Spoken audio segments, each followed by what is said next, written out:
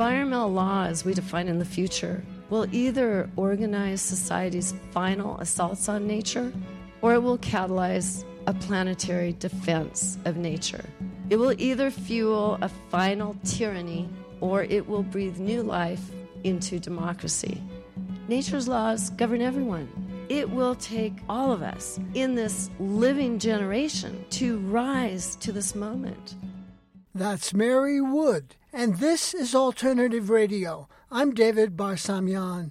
This edition of AR features Mary Wood on environmental law and the defense of nature. As ecosystems collapse and the climate emergency intensifies, the government often uses its authority to allow the very harm that it is supposed to prevent. Sound crazy? It is. The granting of permits is a battleground where corporations, with their oodles of money to buy influence, have the upper hand over nature. In the face of corporate greed and the enormity of the climate crisis, we need action now before it is too late. An ancient and enduring principle is the trust doctrine. It asserts public property rights to crucial resources such as forests, rivers, minerals, and fisheries. Its core logic compels government as trustee to protect nature and to safeguard the resources we rely on for survival. UN Secretary General Antonio Guterres says, "We must end the merciless, relentless, senseless war on nature." Amen to that. Our guest today is Mary Wood. She's professor of law and faculty director of the University of Oregon School of Law's Environmental and Natural Resources Law program. She gave the keynote address of the annual Public Interest Environmental Law Conference at the University of Oregon in Eugene in early March. And now, Mary Wood. As Oren Lyon explains it, the thing you have to understand about nature and natural laws, there's no mercy. There's only law. Environmental law's main purpose is to keep us in compliance with these laws of nature, because there is no negotiating our way out of those. If environmental law becomes unmoored from nature's laws, society will eventually collapse. And environmental law, no matter how voluminous, will have been irrelevant. And that seems to be about where we stand right now. For the past 50 years, half century, we've defined this field by a set of statutes passed in the 1970s, including the Clean Air Act, the Clean Water Act, NEPA, the Endangered Species Act, the Public Land Statutes, and many others. And states and local governments passed their own laws in the same model, and so do many other countries. So let's examine those for a bit. All of these legislatively enacted laws rely on agencies to carry out their mandates, agencies that exist within the executive branch. You can think of nature in its entirety as partitioned among all of these executive bureaucracies, spanning the federal, state, and local levels. And under these statutes, the agencies exert nearly full dominion over nature. This hulking administrative state came to pass not so much by design or forethought, but really more by happenstance. And in retrospect, it was one big experiment, and it grew enormous power that defied standard democratic constraints. Now, if you were to picture this field of law, you might imagine each statute as a very deep cavern that leads down into subterranean tunnels. There are thousands of those statutory caverns across the field of environmental law. And governmental officials and environmental advocates step into them, and many never emerge because the sheer regulatory complexity, as my law students know, draws them deeper and deeper into a maze that veers further and further away from fundamental principles and from ecological reality. Let's not pretend that this environmental law has been protective. It clearly hasn't been. Agencies turned against the people decades ago, And communities all across the country are fighting their own government under these laws. Consider what these statutes have brought. Toxic pollution, nuclear waste, clear-cutting, mountaintop removal, strip mining, wetlands destruction, fracking, deep-sea drilling, species extinction, dried-up rivers, ocean acidification, ocean dead zones, climate crisis, and almost indescribable mutilation of landscapes across this nation.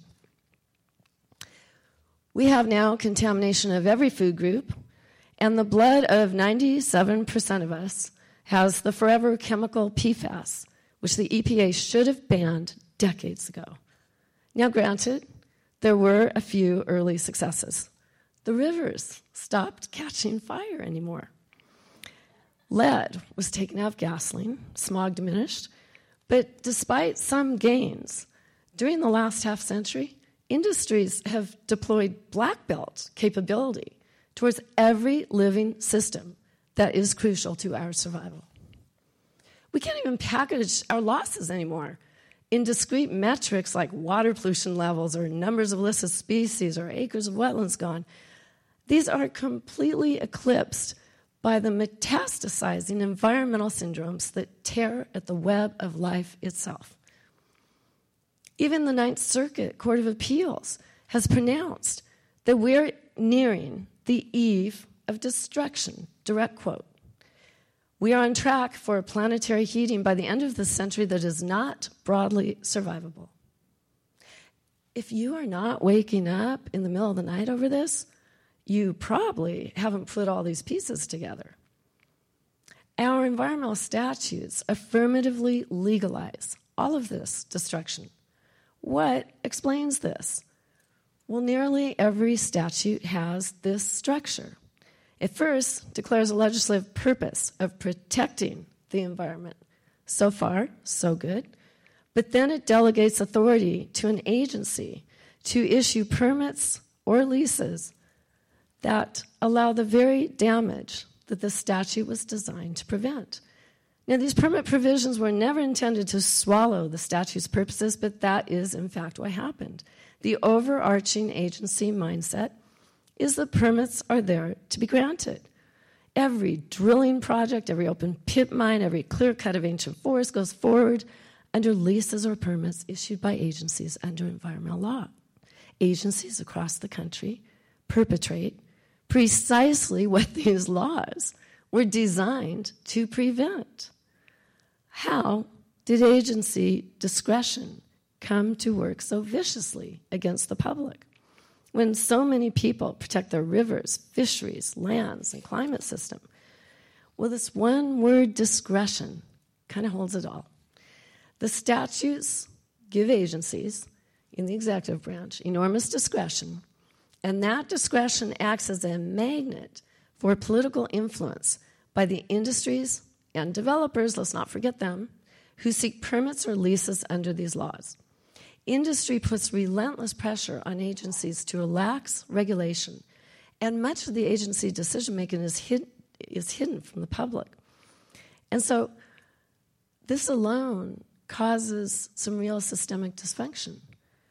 And industry captains send large campaign contributions to the president and governors, who then appoint agency heads, and they send campaign contributions to the legislators who fund agency budgets, and to the county commissioners and port authorities. They target virtually everyone with environmental authority. These campaign contributions literally purchase influence, and everyone knows this. After years of this pressure, an agency falls captive to the very industry it regulates. And at that point, government officials look at the industry as a client they must serve. Professor Oliver Houck once wrote in the context of the Forest Service that discretion fools no one. It means the timber industry gets to cut more timber. And with moneyed politics driving decisions, the worst damage often hits those with the least political power, which explains why toxic waste facilities are overwhelmingly sited near low-income communities and communities of color. So often, discretion leads right into environmental racism. Well, these dynamics subsumed environmental law. They induced land use officials to allow suburban sprawl, and they moved state water agencies to appropriate rivers until many ran dry, and they drove biological opinions that keep our iconic salmon near extinction, and they kept Oregon's Department of Forestry looking the other way as private timber companies ravaged our ancient forests. Environmental law delivered the climate emergency to your doorstep. Statutory law legalized all facets of the fossil fuel system, from the coal-fired plants to the offshore drilling to the gas-guzzling cars, all of it. As James Speth shows in his book, They Knew. Administrations going back to Lyndon B. Johnson were repeatedly warned that climate disruption would start spinning out of control around just this time, our time. These disasters you read about every day in the papers, they've come all right on schedule. You may ask, how could our leaders have knowingly put us in this peril? And it is because the fossil fuel industry holds an iron grip on American politics and has used it to steer American energy policy to serve its own ends. Nature can't take unending harm. At some point, it all adds up. Long ago, I wondered, with all the mounting damage I was seeing, I thought, could there ever be a time when humanity itself would be threatened? Would the job of environmental lawyers turn into something that had such grave implications that one day we would be holding the future on our shoulders in a way prior generations had not? And at that time, I remember I just couldn't quite banish that haunting possibility. And now, isn't that exactly where we stand today? And yet, the laws have not changed.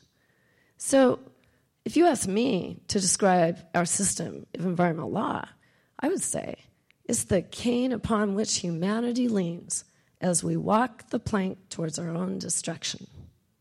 We no longer have the ability to fix environmental law through incremental reform. We don't have the time. Citizen groups are running around doing their best to challenge government case by case, but they are losing the battle by not getting at the systemic forces that drive our agencies to make devastating decisions. As Ross Gelbsman said, these groups are running around trying to put out all these fires, but nobody's going after the pyromaniac here.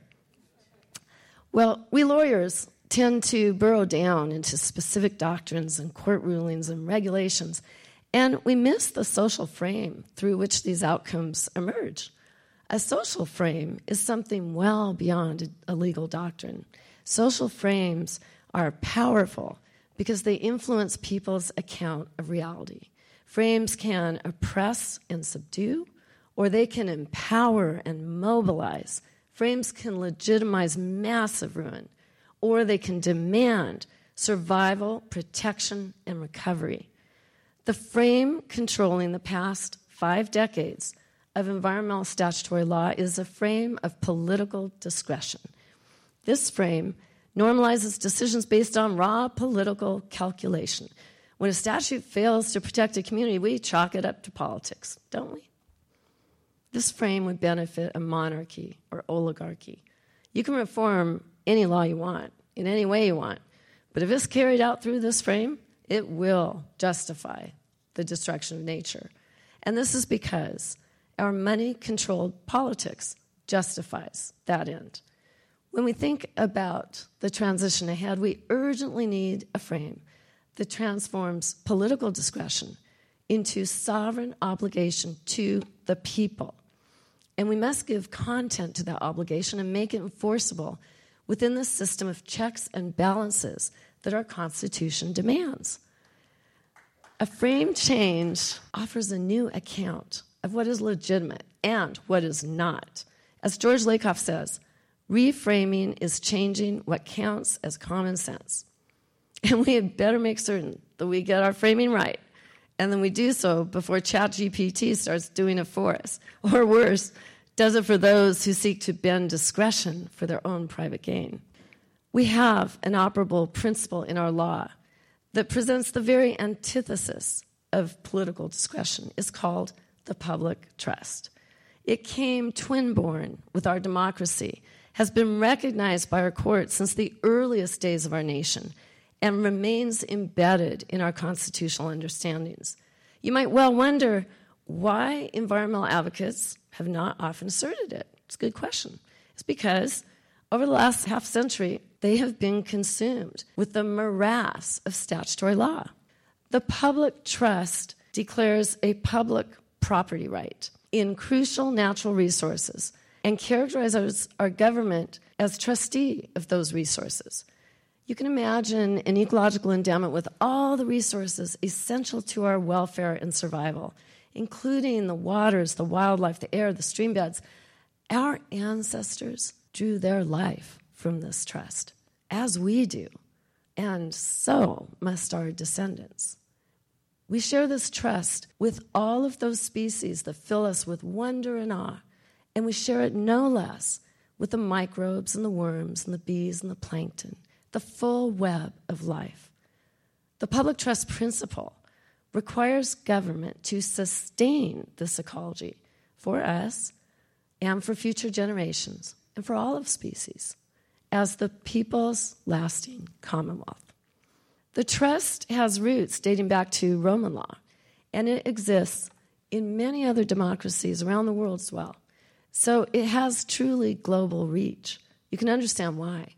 Any government that fails to protect its natural resources condemns its people to misery and keeps them subservient.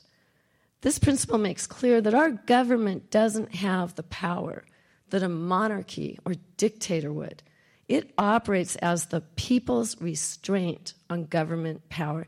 As Professor Sachs said, the public trust distinguishes a society of citizens from a society of serfs.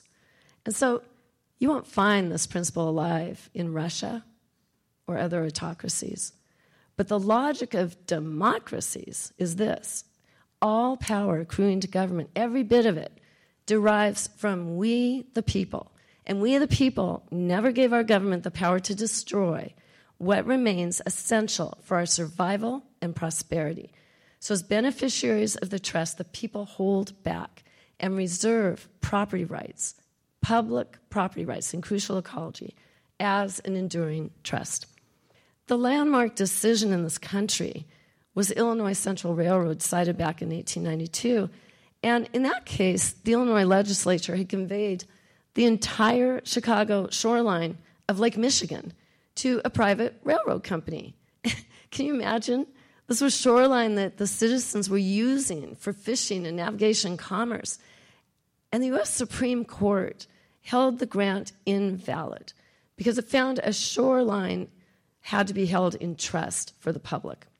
It said that a grant of valuable shoreline to a railroad would be a grievance which could never be lawn-borne by a free people. And many courts since have said that the public trust is an attribute of sovereignty, part of government's very architecture, that can't be destroyed except by destruction of the sovereign itself. So it's a species of constitutional law.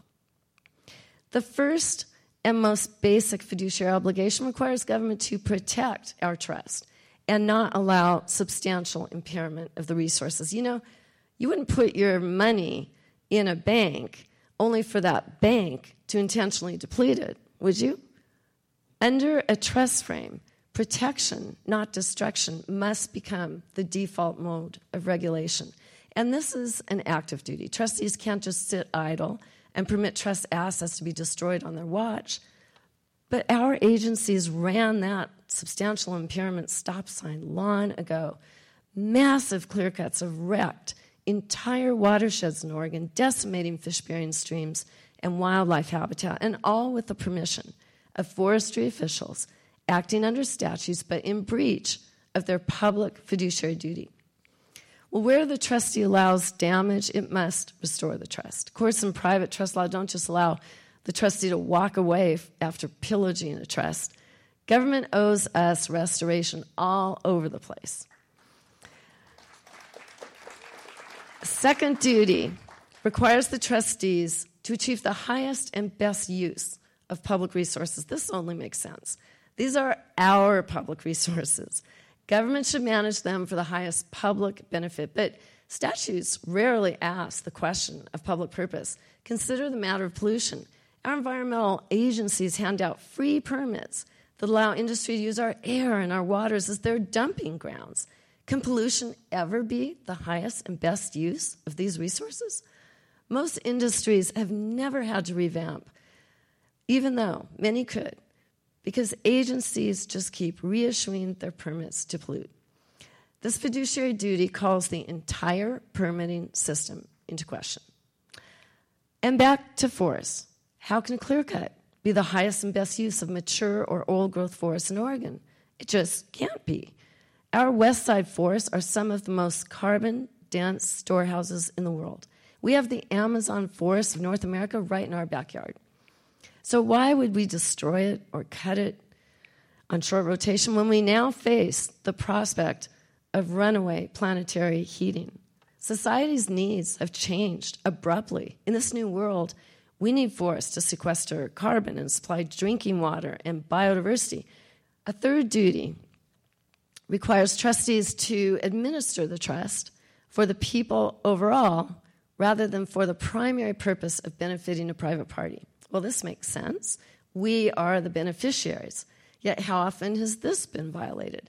How many times have we heard port officials promote fossil fuel export facilities that would destroy fisheries and waterways and lead to massive carbon emissions in order to create a few dozen longshoreman jobs? How many times have federal agencies approved plans for cyanide heap leach gold mines on pristine public lands to benefit a foreign mining company? The Forest Service is poised to do just that in Idaho for 2 mines, putting a pig in the parlor right next to spectacular wilderness. The political discretion frame of statutory law blithely condones these decisions made for private parties over the broader public interest. And a final fiduciary duty is the duty of loyalty to the citizens and the correlative duty to avoid conflicts of interest. Courts understand that trustees have immense control over property, so in a private trust, courts will avoid decisions tainted by bias.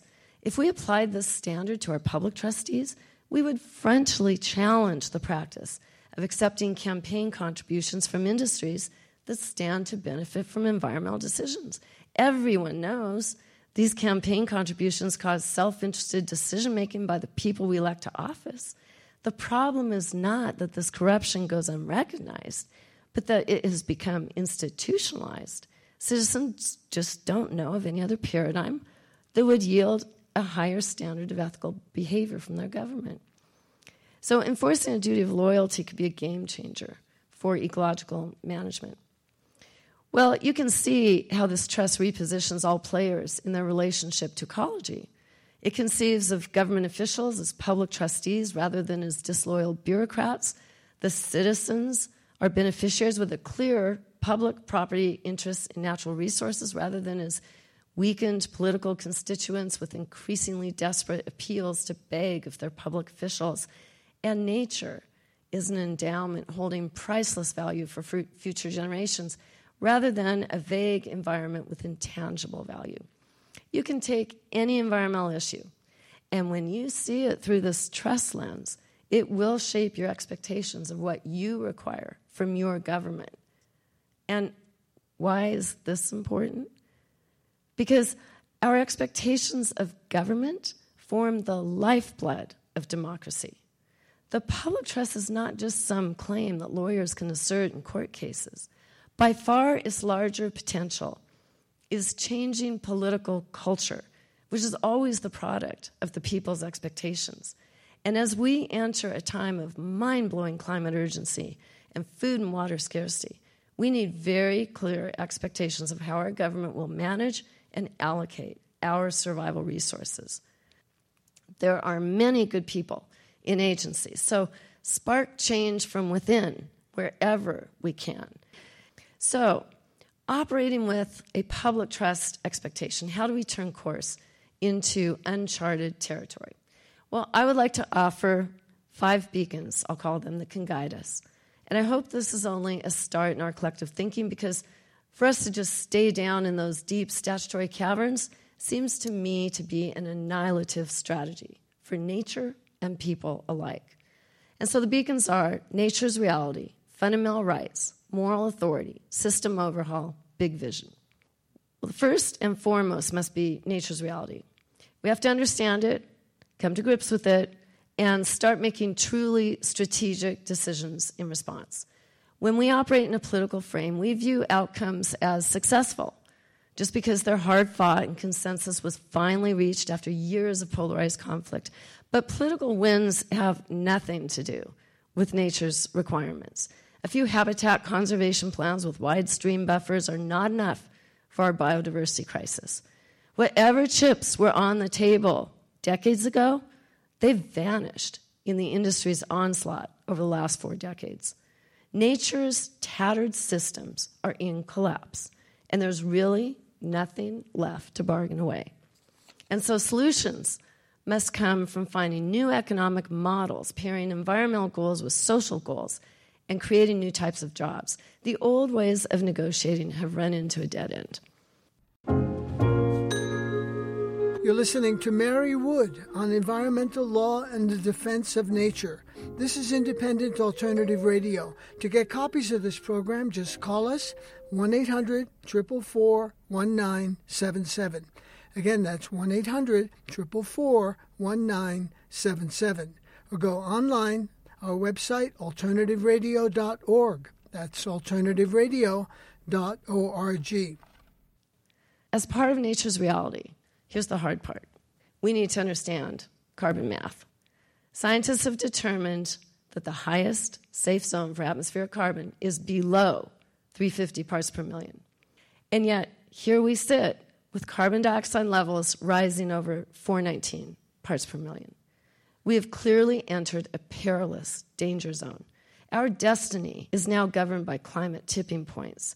If we spew too much more greenhouse gas into the atmosphere, the resulting temperature increase will trigger nature's own feedback loops, and those will unleash runaway heating that we can't call back.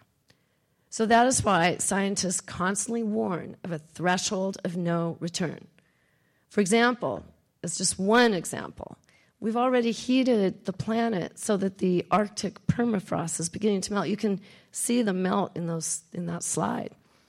And it contains vast amounts of carbon dioxide and methane. If that melt really gets going and unlocks all those greenhouse gases, well, that's the threshold of no return.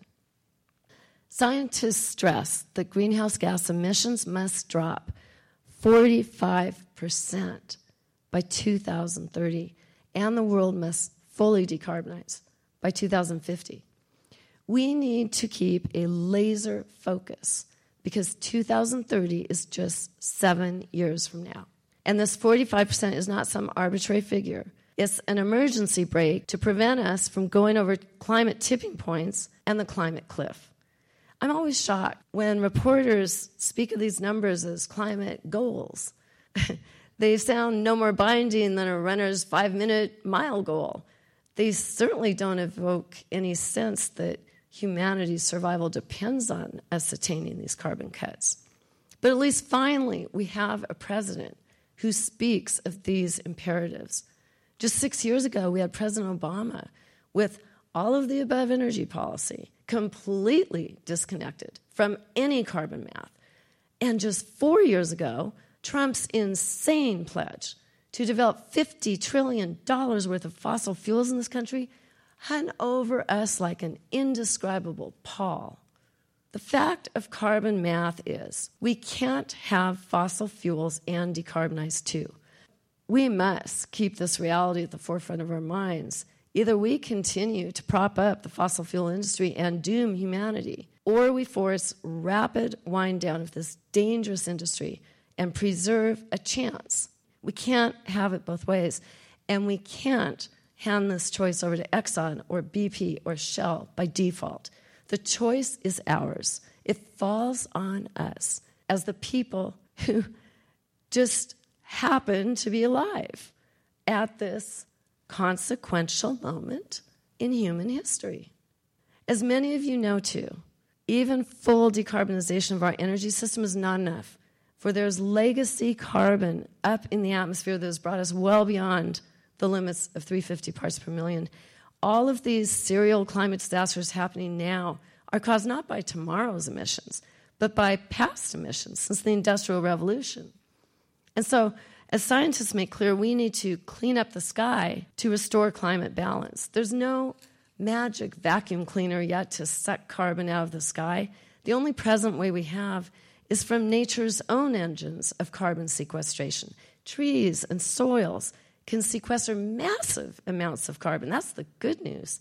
But we've destroyed so many of these landscapes that we've essentially gummed up these natural engines of drawdown. Techniques called natural climate solutions involve restoring these vital carbon areas, the forests, the wetlands, the tideland areas, grasslands, and farmlands. And these techniques are crucial also to restoring biodiversity, and they need to be greatly scaled up and accelerated to meet the urgency we face.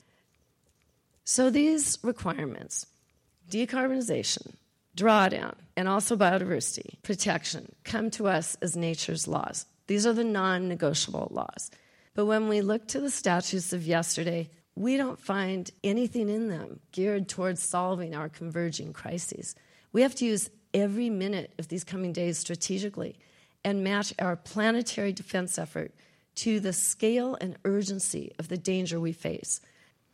My second beacon focuses on our fundamental rights and the litigation that enforces them.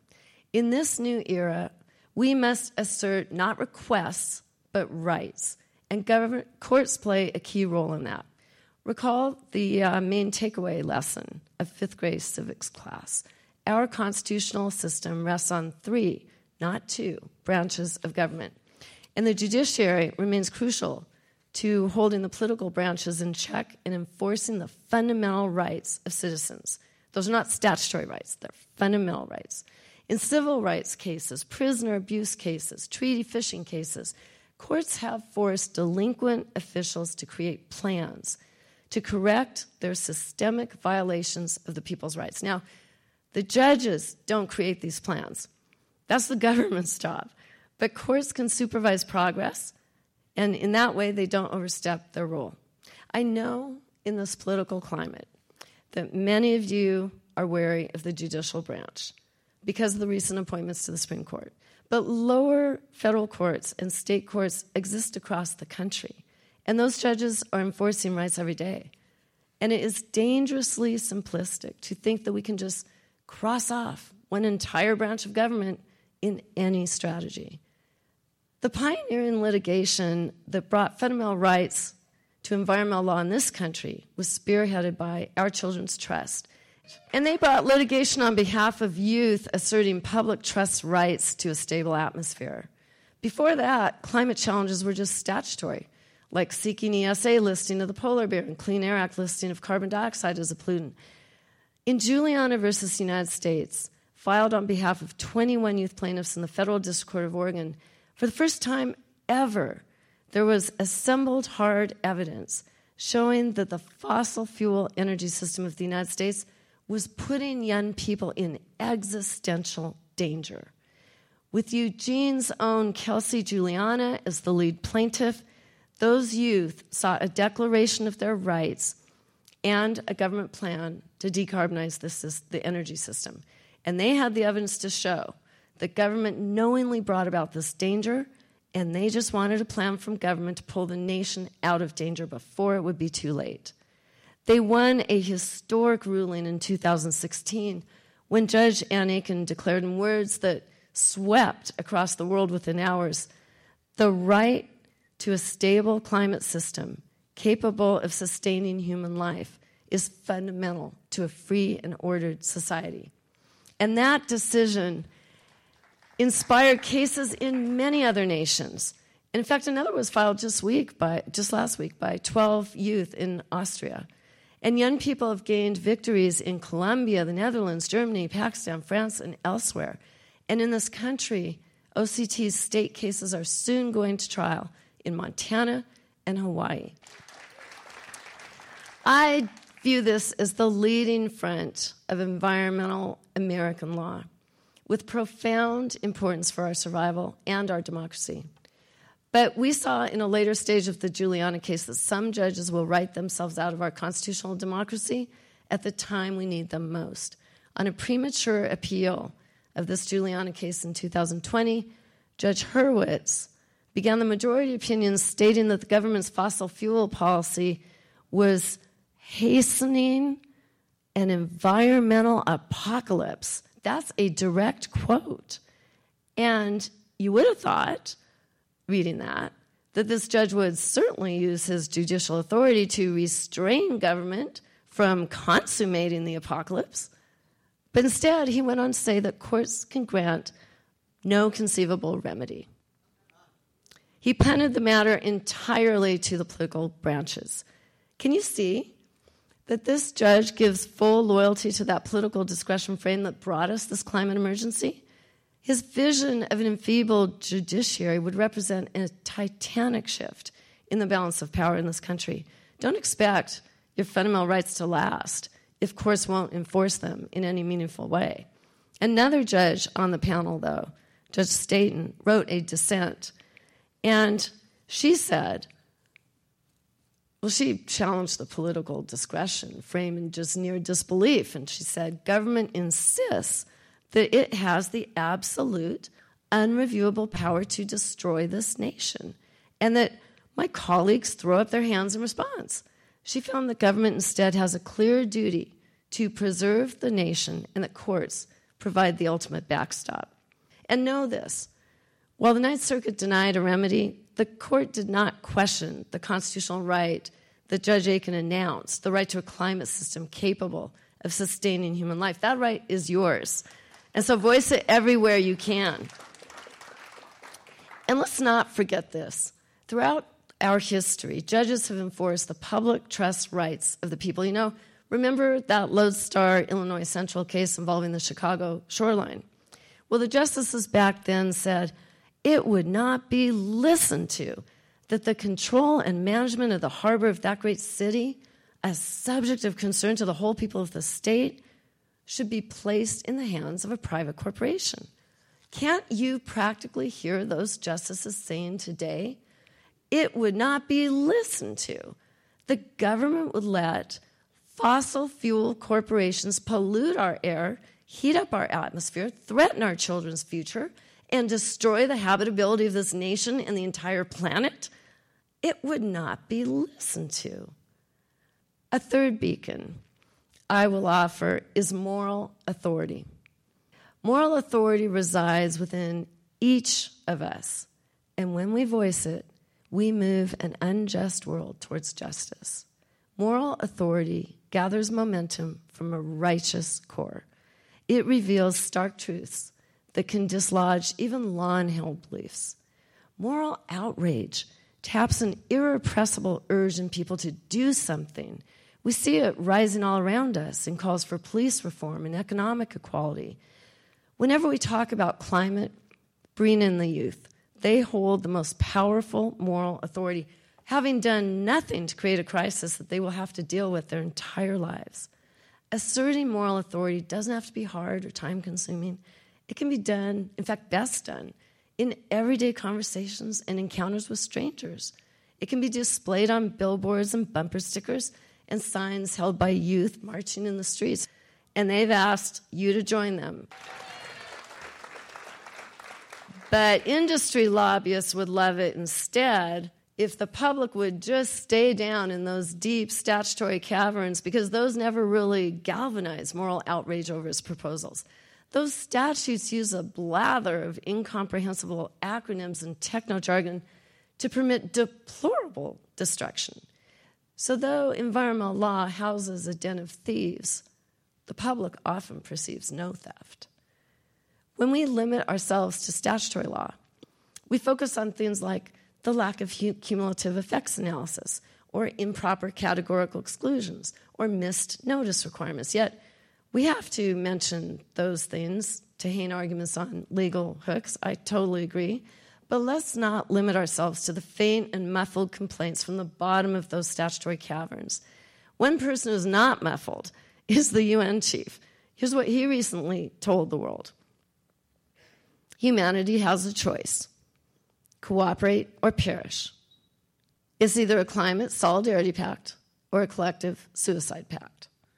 No more bottomless greed of the fossil fuel industry and its enablers. People are rising in civil disobedience all over the world in moral outrage against fossil fuels, scaling coal-fired plants, and they're blocking oil trains and protesting at DAPL. They are asserting their moral authority through peaceful civil disruption. And yes, they get arrested. In fact, they intend to. Eugene's own Civil Liberties Defense Center and Laura Regan helped gain remarkable judicial victories establishing the climate necessity defense in some of these criminal trials. This defense, many thought it couldn't be done just a few years ago. But that defense flips the focus because it asks whether the activists' peaceful disruption was justified to avert a much greater harm caused by burning fossil fuels. Now, do you see how this defense can put the fossil fuel industry on trial in the trials of these defendants? This is a legal front that criminal lawyers are taking forward, premised on the moral authority to peacefully disrupt systems that threaten human civilization as we know it. And it is the role of the broader community, those who don't risk arrest, to support them and demand the freedom that entitles their peaceful disruption. The fourth beacon leads us towards system overhaul. Remember, for the last 50 years, we've confronted environmental problems through our statutory permit systems alone. And even when a proposal is defeated, industry throws more permit applications one right after the other, and defeating them becomes the public's game of whack-a-mole. We need to break out of that cycle. We can't solve problems with the same thinking that created them, as Albert Einstein would say. Those harmful proposals, they will just keep on coming because our industrial society invites them and our statutory law offers no economic alternative. Environmental law never thought of a way to offer gentle living on this planet. The statutes passed a half-century ago don't really connect to any economic reality, and they lack basic mechanisms to rebuild systems. I've never heard of a football team using only defense as a strategy. Games are won by moving the ball down the field to the goal. So let's apply this to environmental law. We can't just have a just-say-no approach without an alternative vision. Our public agencies, they need to stop spending our taxpayer money legalizing damage and stop wasting all of our time fighting these endless permits and turn their staff time and programs towards building a regenerative economy. Reconfiguring systems requires tools beyond mere regulation, tools like subsidies, taxes, and conservation easements. We need to throw as much money as we can to actually decarbonize society and not just regulate towards that end. And we have a robust start with the Inflation Reduction Act, which authorizes $369 billion to invest in new systems for climate recovery. That is great. We now need to make sure that money is spent wisely because you and I both know there's going to be one big money grab going on.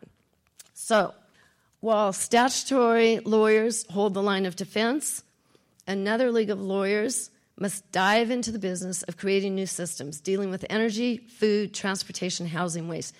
And if those systems are in fact sustainable, the need for regulation retreats. These environmental lawyers will be highly transactional, making deals, finding partners, engaging other disciplines, forming vision and strategy, solidifying commitments. Well, the last beacon I will introduce is one called Big Vision. So if statutory law shoves people down into caverns, big visions lift them out. They connect and they inspire. When we fight for the environment using whatever laws we can, let us realize that our individual battle is never the end game. The threat you are fighting is part of an onslaught of similar threats all over the place. If we don't connect the innumerable battles going on, save our ecology and our communities, we forfeit that unique power and leverage that comes from calling out systemic injustice. In the Pacific Northwest, we have witnessed the power of what I would call connective action. Our region sits squarely between the vast coal and oil and gas deposits of interior America and the expanding energy markets of Asia. And several years ago, a dangerous axis of multinational corporations targeted our region to serve as its global gateway for fossil fuel exports to Asia. It pummeled Oregon and Washington within a couple years with 26 proposals for major export facilities, including what would have been North America's largest oil terminal in Vancouver and a coal export terminal at the Lummi Nation's ancient treaty fishing site on the Salish Sea, and the Jordan Cove liquefied natural gas facility in Coos Bay, along with a pipeline that would snake across the entire state of Oregon, and 23 more proposals. And these were all approved initially by local officials, which is so often the case. Do you have any idea of the carbon bomb these would carry to the climate system and the incalculable destruction they would bring to our glorious region? If you were fighting one of those, you knew it. But then, can you also see the stunning leverage that this region holds over the ruinous ambitions of this industry by connecting all 26 proposals in one single vision? If you were fighting one of those, I'll bet you came to see that too. Sightline Institute out of Seattle ignited a regional movement when it suggested a thin green line along Cascadia beyond which none shall pass. Suddenly, 26 isolated proposals became a united front that turned against the fossil fuel industry. Citizens across this region found the project nearest them. They connected with local organizers. They brought in friends and coworkers and neighbors, and they swarmed those projects.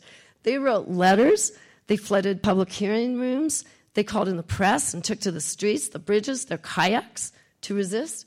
This region became a front line against climate destruction.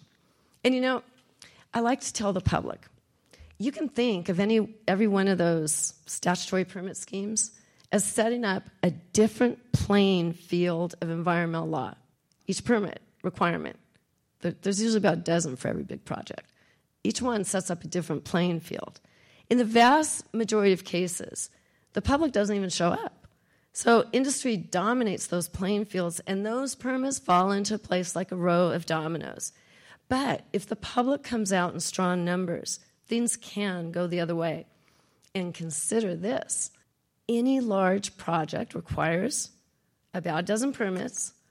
The public only needs to win on one playing field, whereas the industry proponent needs to win on all.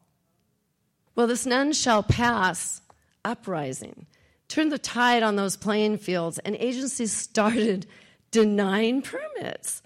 And it was amazing, and nearly every one of those projects died on different playing fields by different agencies using different laws, local, state, and federal. And this onslaught is not over. But the thin green line still holds today. And if this region asserts its power through connective action, those fossil fuels destined for Asia will stay in the ground. This is how to use environmental statutory law. No matter what kind of permit or process we face, connect our action to a broader and more encompassing vision and bring in people who you don't yet know. Because big visions create momentum, and they embolden leaders and courts. So let's not talk about defeating just one pipeline. Let's talk about leaving fossil fuels in the ground. And let's not stop just one clear cut. While we're out, let's leave forests in the ground. And let's not talk about fish passage. Let's talk about dam decommissioning. And while we're at it, let's talk about restoration in all its forms. Rewilding, land back, environmental justice, decarbonization, sky cleanup. These are among the intrepid fronts leading the transition. And to gain the clearest vision forward, we might look to those with the longest vision back, those with ancestral memory going back to time immemorial on this landscape. It is the tribes who are bringing cultural burning as an alternative to the industrial fire complex. It is the tribes who introduced gravel-to-gravel management of the Pacific salmon, a species that has sustained them for 10,000 years. It is the tribes who call for bringing down the dams and who do much of the hard work to actually accomplish that. And it is the tribal elders who sing the sacred songs at rivers, beckoning those salmon's return once again to their natal waters. So as we look into the future, we can see a transition already happening across the land. As sure as a farmer somewhere is dousing Roundup across the field, there is just as surely somewhere else a young farmer who says to her grandfather, let's try cover crops instead. And while somewhere a developer bulldozes native grassland, there is somewhere else a land trust planting habitat for migrating birds. While somewhere a well is pumping fracked gas, somewhere else a person is installing solar panels. And while the Dalles Dam still silences the roar of Celilo Falls, the Klamath dams are coming down, and the Elwha and the white salmon now flow free. And it is said that tribal people who knew Celilo Falls as children still smell its mist and hear its roar. Isn't that enough for a vision? Restoration is powerful because it leads us in the right direction. After a century and a half of momentum in exactly the wrong direction, with our laws legalizing assaults against nature everywhere, finally, the minds of people all over the world are turning to a better way.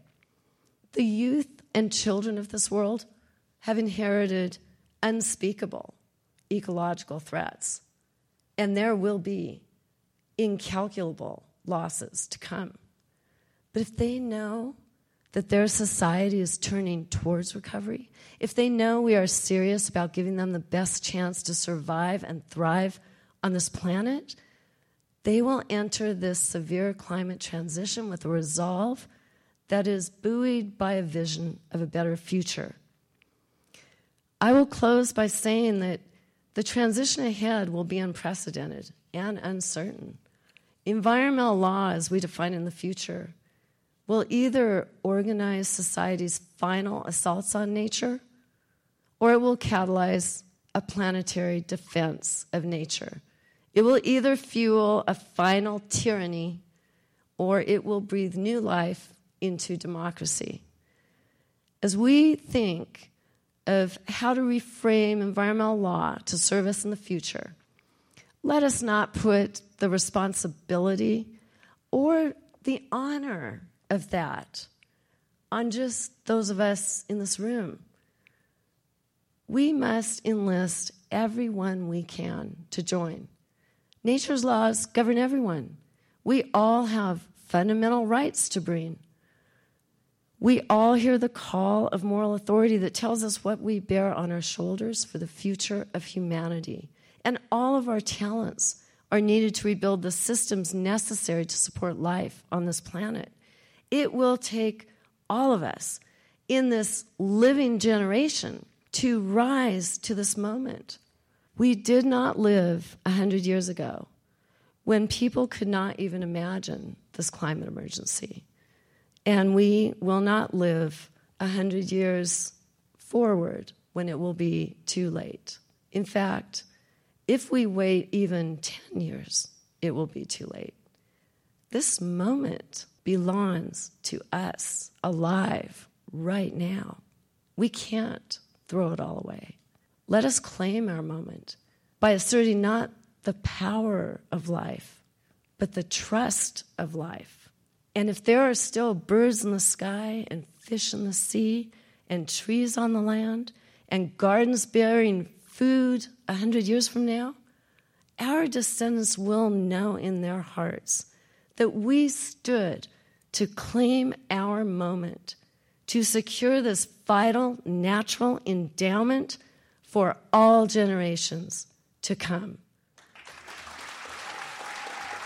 You were just listening to Mary Wood on environmental law and the defense of nature. She gave the keynote address of the annual Public Interest Environmental Law Conference at the University of Oregon in Eugene in early March. This program is produced by Alternative Radio. We are an independent nonprofit in our 37th year. We're supported solely by individuals just like you. To access our complete audio and book catalog, just go to our website, alternativeradio.org. Again, where we are podcasting, alternativeradio.org. To get copies of today's program, Mary Wood on environmental law and the defense of nature, and for the Noam Chomsky book, Climate Crisis and the Global Green New Deal, call us 1-800-444-1977. That's 1-800-444-1977. Or you can go online, our website, alternativeradio.org. That's alternativeradio.org. Printed transcripts, PDFs, and MP3s of this program are free of charge. Call us at 1-800-444-1977. Matt Laubach recorded the program. Joe Ritchie is our general manager and editor. I'm David Barsamian. Thank you for listening.